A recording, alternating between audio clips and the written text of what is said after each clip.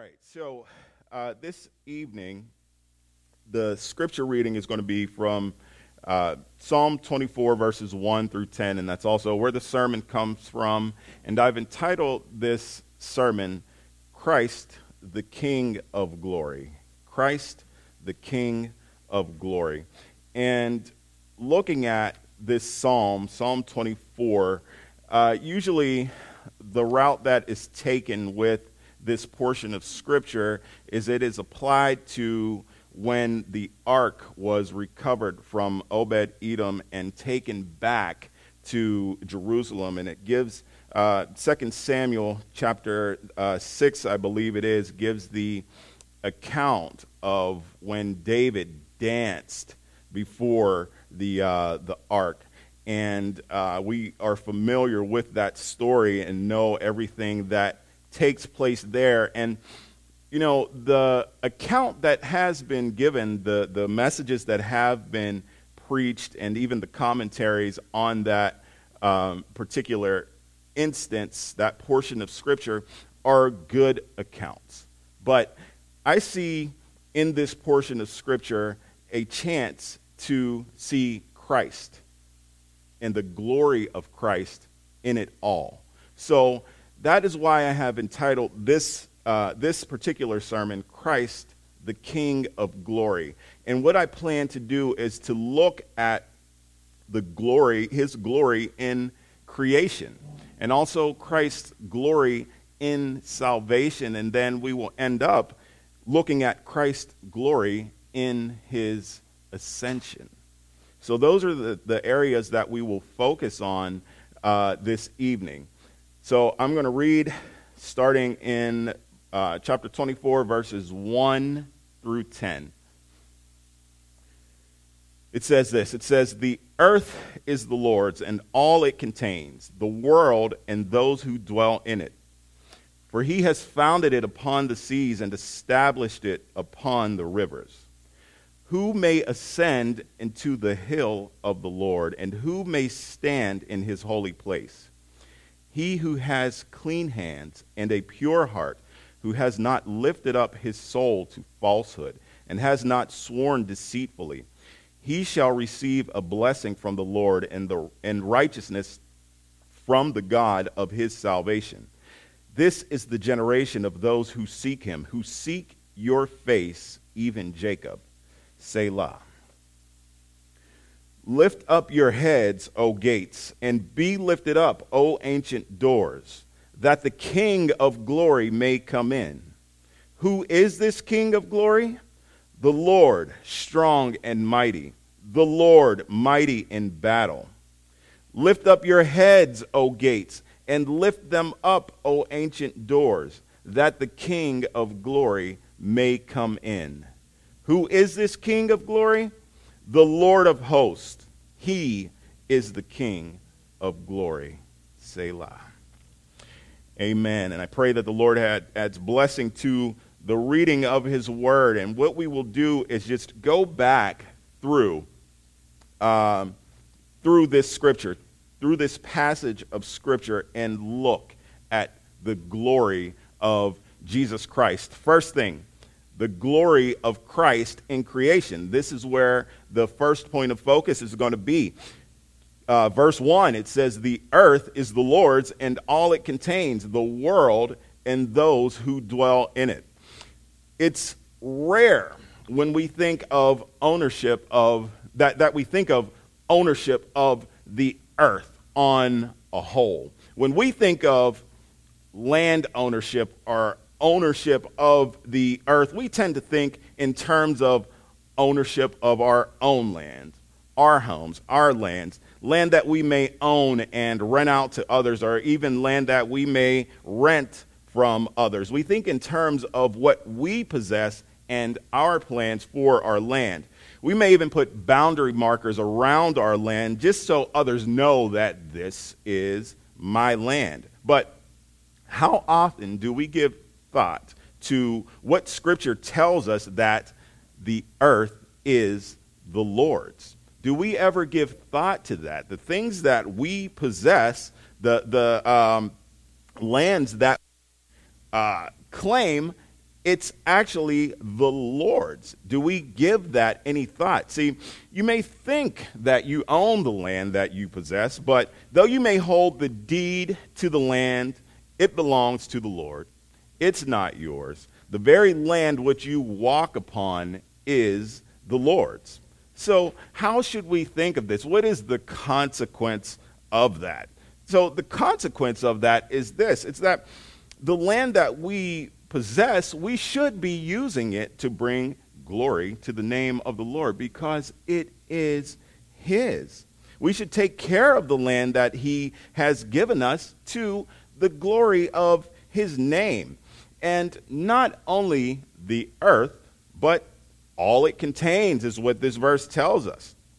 So everything that sits upon the earth, everything that is affixed to the earth belongs to the Lord as well. So the buildings, the housing structures, the trees that grow out of the ground, the leaves that fall down onto the ground, the flowers that grow, the vegetables that sprout, the cattle on the hill, all that this earth contains belongs to the Lord.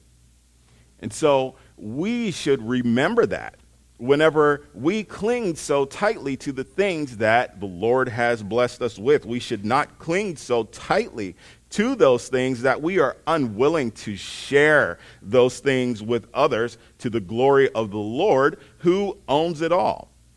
See, that which is ours against the world is not so against the claim of the Lord. Why? Because it's all his. And see, this is a good principle for us to live by, and it's also an important truth that we as the church should communicate to the world, that the earth is the Lord's, the possession and the fullness thereof. See, there are those who try to run so many schemes. They tell you that the earth is going to be destroyed by some cataclysmic climate event, and people run scared about those things and start to, this is what I should do so this doesn't happen, and that's what I should do. I have to listen to what they say because in 2 years this earth is going to be gone. No, we need to remind them that the Lord is in control. It is his earth. He is the one who is running the show. Now, you want to talk about a cataclysmic climate event, if you want to talk about 2 Peter, let's do that all day. But that's not what they're talking about. The earth is the Lord's. Pharaoh was even reminded of that. Moses said to him in Exodus chapter 9, verse 29, it says, Moses said to him, as soon as I go out of the city, I will spread out my hands to the Lord. The thunder will cease and there will be hail no longer, that you may know that the earth is whose? The Lord's, right?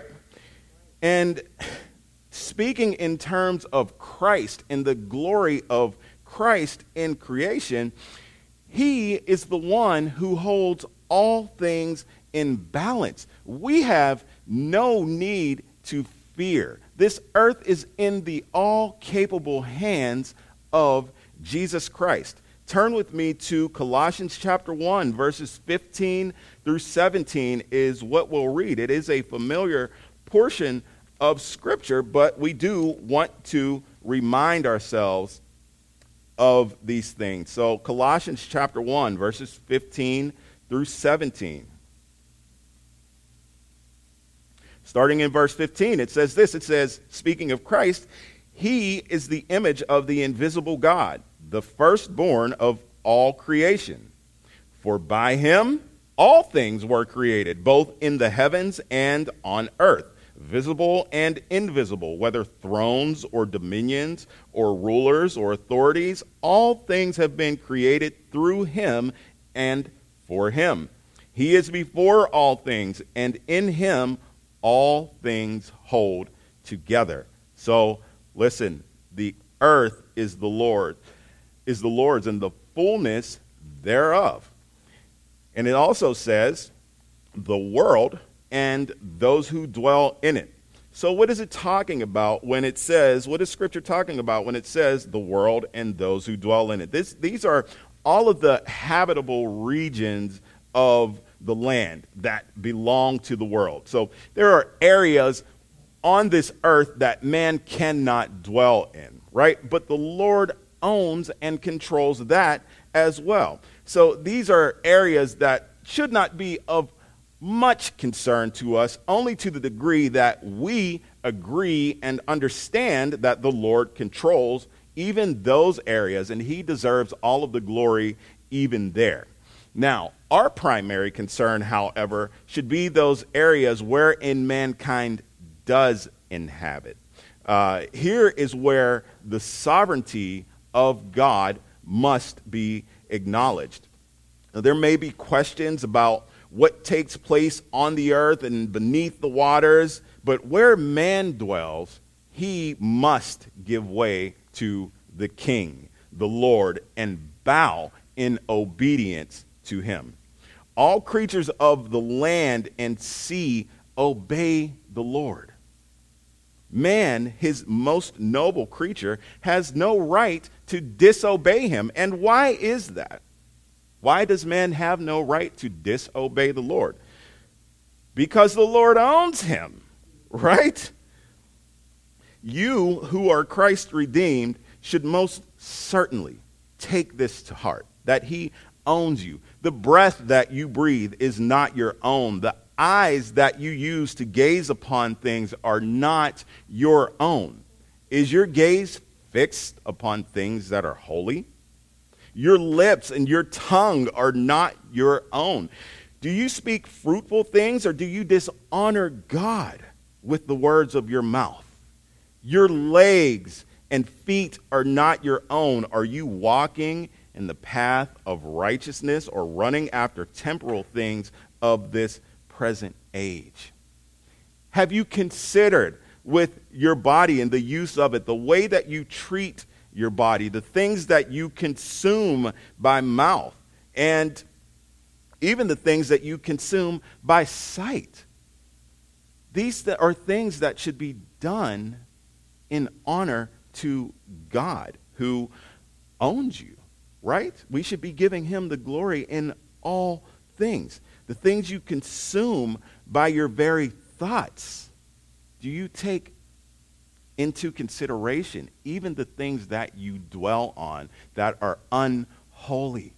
See, your mind is not your own. Your soul is not your own. Your body is not your own.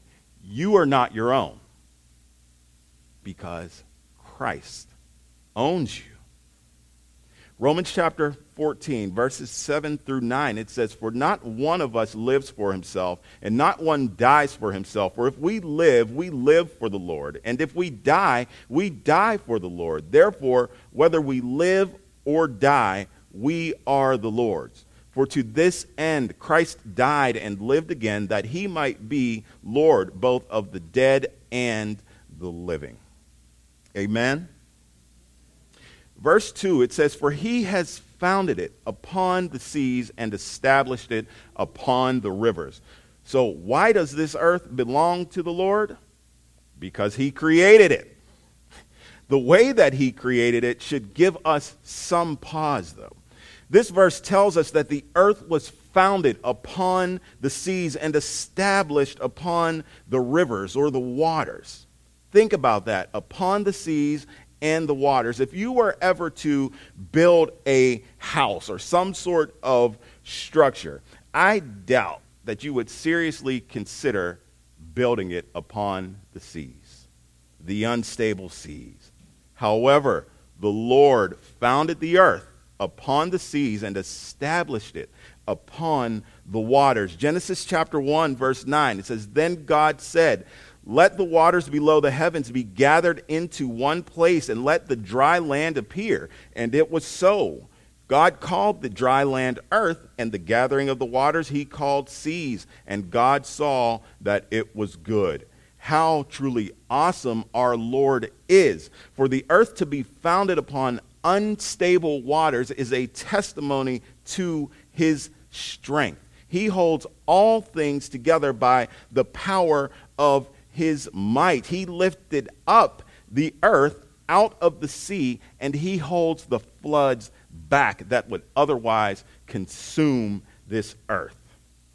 Job chapter 38, verses 4 through 11, it says, "Where were you when I laid the foundation of the earth? Tell me if you have understanding. Who set its measurements, since you know? Or who stretched the line on it? On what were its bases sunk? Or who laid its cornerstone when the morning stars sang together, and all the sons of God shouted for joy? Or who enclosed the sea with doors? When bursting forth, it went out from the womb. When I made a cloud its garment, and thick darkness its swaddling band, and I placed boundaries on it, and set a bolt and doors. And I said, thus far you shall come, but no farther, and here shall your proud waves stop." If you've ever questioned why the waters do not swallow up the earth, or if you've ever been at the beach and wondered why the water stopped right where it did, there's your answer. God. He is the one who controls the waters. See, all of the rest of God's creation subjects itself to the Lord. But man, the crown jewel of the Lord's creation, instead of saying, "Lord, your kingdom come, your will be done," man says, "My kingdom come, my will be done." Everything else has to fall in line. See, as the sea is boastful with its waves and must be put to a stop, saying that it can go no further, so man must be limited as well. See, but the prideful boast of wicked man says, "Though you tell the waves to go no further, when you tell me you shall not," my response is, "Try to stop me." This is the crown jewel of God's creation. All of creation obeys the Lord, but when it comes to man, his boastful pride says, "Try to stop me." See, that leads fittingly into the question of verse 3. Who may ascend into the hill of the Lord, and who may stand in his holy place?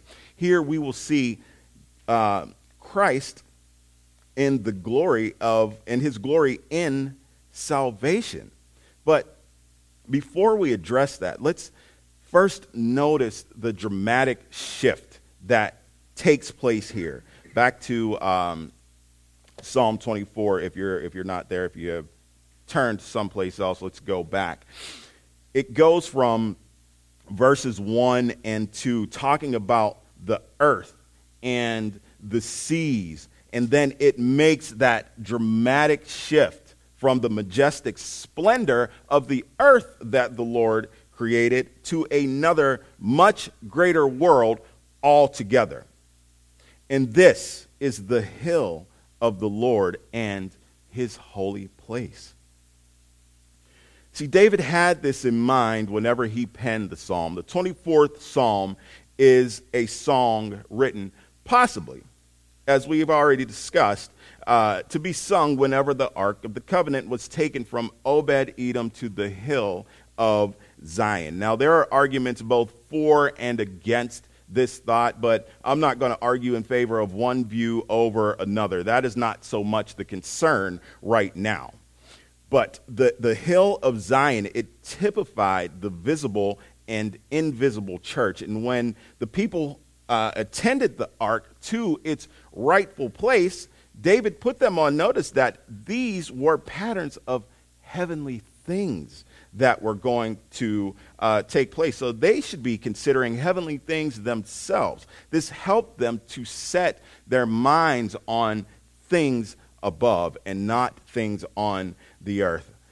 As those who attended the ark could not do so in an unworthy manner, neither can there be an expectation of ascending the hill of the Lord or standing in his holy place while being defiled and full of sin and filthiness.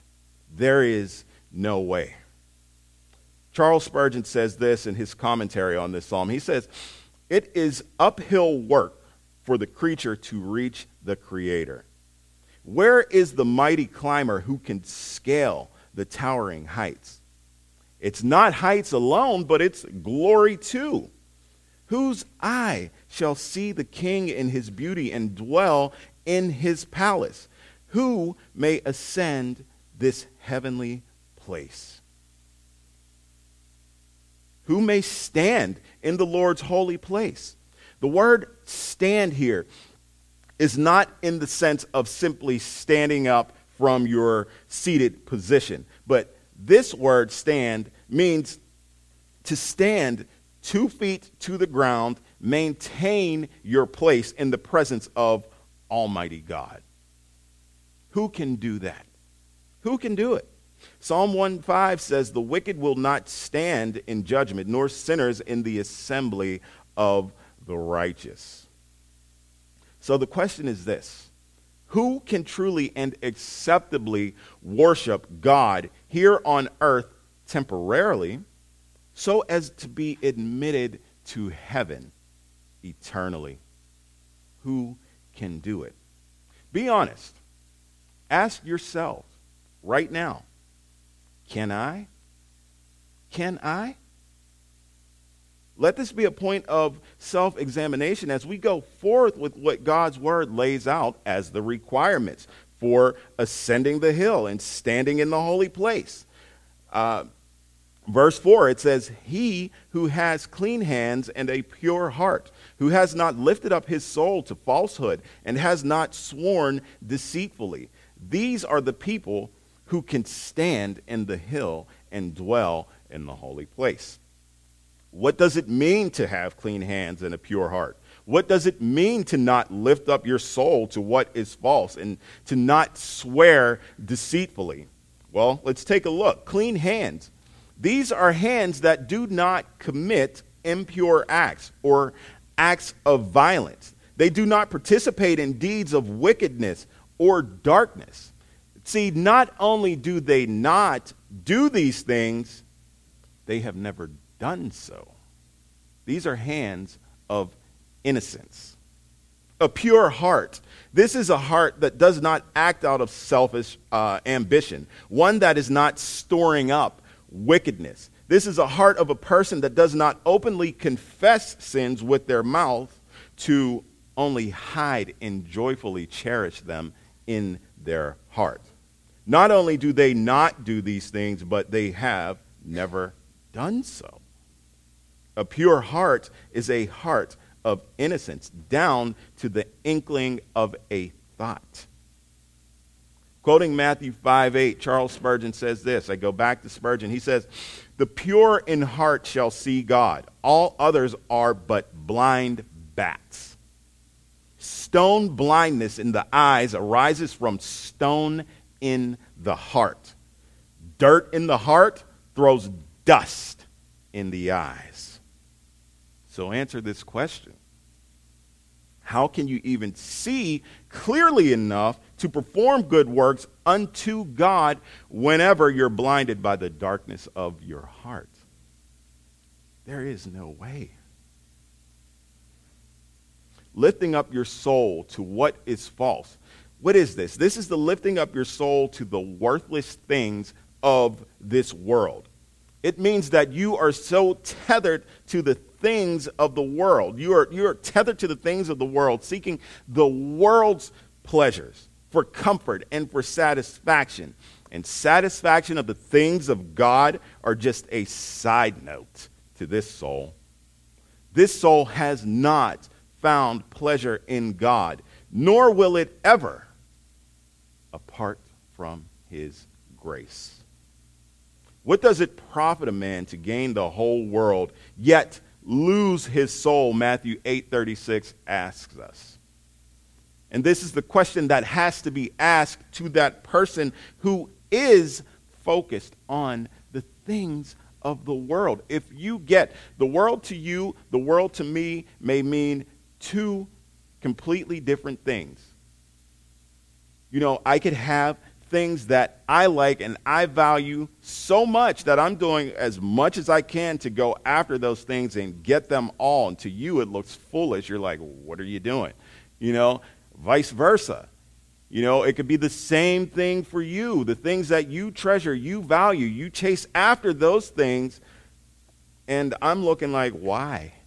Why? But whatever those things in the world are, they amount to nothing when it comes to finding satisfaction in Christ. The clear command of Scripture says this. It says, do not love the world, nor the things in the world. If anyone loves the world, the love of the Father is not in him. For all that is in the world, the lust of the flesh and the lust of the eyes and the boastful pride of life is not from the Father, but is from the world. The world is passing away and also its lust, but the one who does the will of God lives forever. 1 John chapter 2 tells us. And listen, this is a command. It's not a suggestion that is being thrown out by the Apostle John. No, this is a command. Listen, if this world is what you want, then this world is what you can have. Live it up, soak it up. But the temporal joys that this world offers is the height of all that you will have. Are you satisfied with this world? It will get no sweeter than the temporal things of this world. But the end of that is eternal destruction. So what is the profit? The person that does not swear deceitfully. What does that mean to not swear deceitfully? It means that you keep your word. You do not lie. You are a person of integrity. Your word can be trusted. To not swear deceitfully means that you always do these things. Also, that there has never been a time when you have not. See, these are the requirements of the person who can ascend the hill and stand in the holy place. So I asked you a little bit ago to examine yourselves as we walked through the Scripture, what Scripture requires of those who wish to ascend the hill and to stand in the holy place. How are you doing with that? Did you pass the test? Be honest about it. Did you pass the test? See, it is only those who have clean hands and a pure heart who can ascend and stand in the holy place. Your acts must be pure and not stained with sin, and so must your heart be also. Clean hands and an impure heart do not follow. Both must work together. True religion, however, calls for the work of the heart. So we can live without our hands. But to remove the heart, we would die. Jesus said in Mark 9, if your hand causes you to stumble, and yes, this is hyperbole, but if your hand causes you to stumble, cut it off. It is better for you to enter life crippled than having two hands to go into hell, into the unquenchable fire. The heart is a different matter, for if you cut it out, you die. The heart must be transformed and made new. From the heart of stone to a heart of flesh. That is a work of grace. So in all of this, I hope that you see the need for someone much greater than yourself to perfect you, to make you brand new, to take away your stony heart and remove the stony scales of blindness from your eyes. May I point you to the one who can accomplish that on your behalf. It is Christ, the King of glory. Not only does he have glory in creation, but he gets the glory in salvation as well. The requirement stands: clean hands, pure heart, not given to falsehood, no deceit. Christ is the only one who can fulfill this on the sinner's behalf. There is no other. Christ was without sin. He was tempted in all things as we are, yet without sin. He has clean hands. He committed no sin, nor was deceit found in his mouth. First Peter tells us Christ's hands were pure. They were pure hands. And what did his persecutors do to his hands? They took the pure hands of Christ and they drove nails through his hands when they put him on the cross. However, now those who are in Christ can lift up holy and undefiled hands in praise to Almighty God above. How can you do this? Because your hands have been cleansed by the blood that dripped from the outstretched hands of the Savior. The feet which walk the path of righteousness without so much as stumbling on a sinful grain of dust were driven through with nails also. But the blood that poured out from those holy feet enables you, believer, to walk along the narrow way that leads to life. When Christ's work on the cross was finished, he hung his head and died. Then, the purest heart to ever beat amongst men was pierced through whenever the spear was thrust through Christ's side. Then out poured the blood and the water. Now, speaking of the blood and the water, Thomas Manton, he says this. He says the water is to purify the church and the blood is to feed it. He then goes on to say that we should cry out to the Lord, saying about the water and the blood as they flow together out of your pierced side. So let them ever flow together into my wounded soul. Justification and sanctification. Is that not what we need from God? The requirements to ascend the hill and stand in the holy place of the Lord are set. But praise be to God that what he requires, he supplies. Verse 5 says, he shall receive a blessing from the Lord and righteousness from the God of his salvation.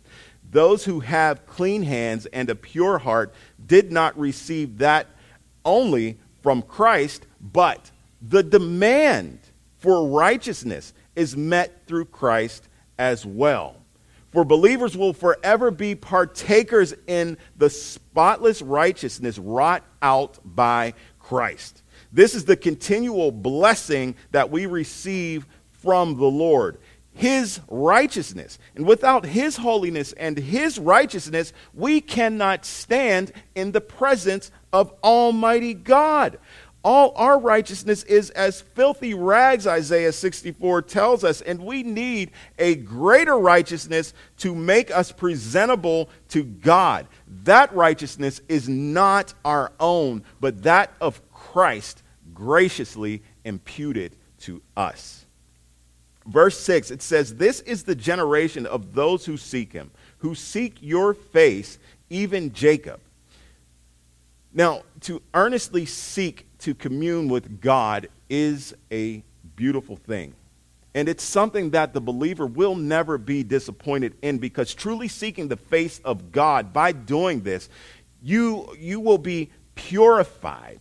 The sinful tendencies in your life will be exposed and rooted out. It sets us apart for personal holiness by causing us to pay attention to the wickedness in our lives that needs to be done away with. We can confidently go to God and ask him to rid us of those sinful acts which pierce the heart of Christ, because that is what's happening whenever we as believers sin against our Savior. Seeking the face of God not only sets us apart for personal holiness, but we are joined together with Christ's true church through seeking him.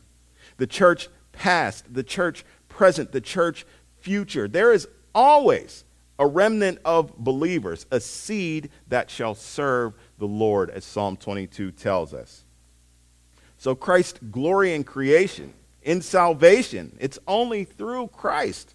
Salvation is only through him. And we will now turn our attention to the ascension of Christ. For after the Lord died and was buried and then resurrected on the third day, he was on the earth for 40 days before he ascended into heaven. And he gathered his apostles together, as Acts chapter 1 tells us, commanding them not to leave Jerusalem. He told them of the power that they would receive when the Holy Spirit came upon them, and that they would be witnesses for him throughout the earth. And then Scripture reads this in Acts chapter 1, verses 9 through 11. It says, "And after he had said these things, he was lifted up while they were looking on, and a cloud received him out of their sight. And as they were gazing intently into the sky while he was going, behold, 2 men in white clothing stood beside them. They also said, 'Men of Galilee, why do you stand looking into the sky?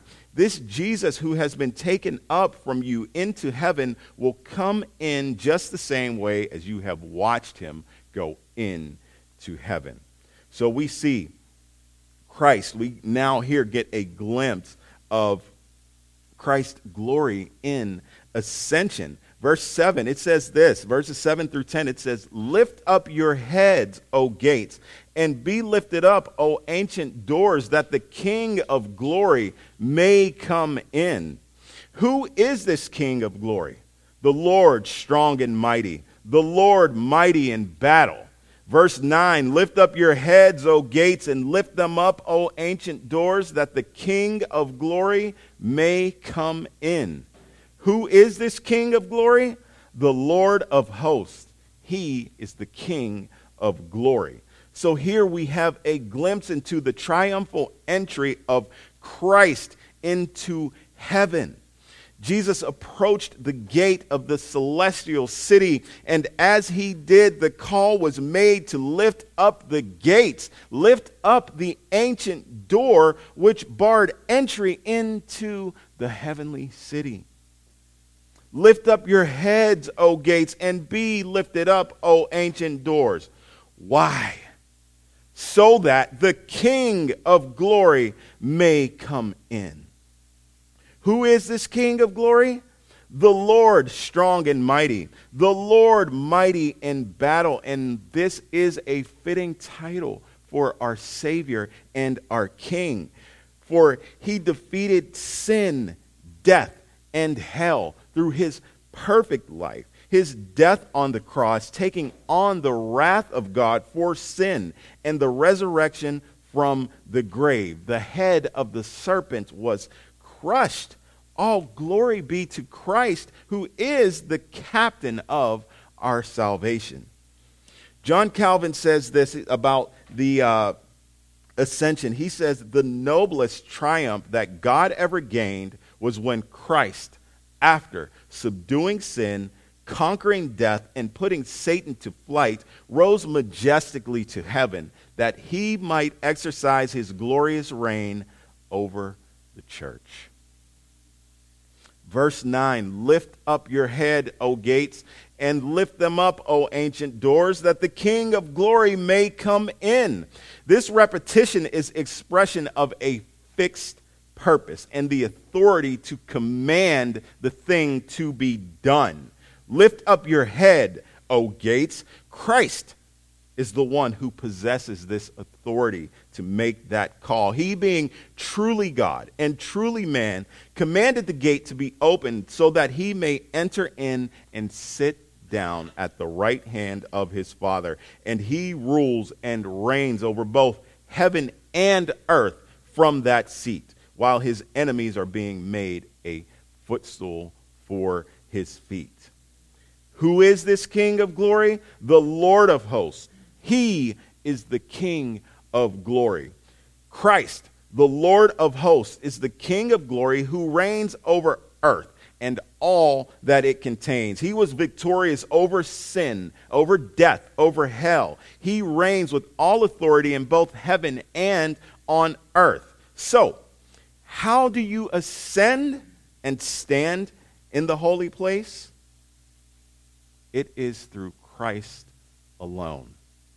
Do not look at this, the clean hands and the pure heart and the speaking in truth, the mouth that is not defiled. Do not look at this as a checklist of things that you must do to be accepted by God. There is nothing that you can do to be accepted by God other than trusting in his Son, Jesus Christ. Every other work that you try to perform will fail. It is through Christ alone. You cannot do it on your own. Your perceived works of righteousness in order to cleanse your hands and purify your heart, they will leave you lost for eternity. The call of the church is to continually seek after the Lord.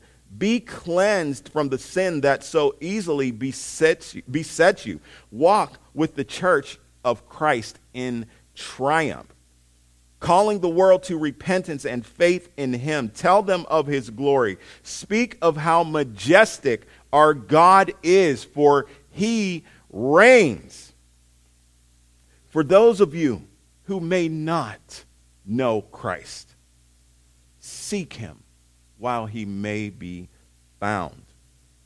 Cry out to him for the salvation that only he can provide. There is salvation in no one else other than Jesus Christ. And do not rest until you hear that call to lift up your head, O gates. Why?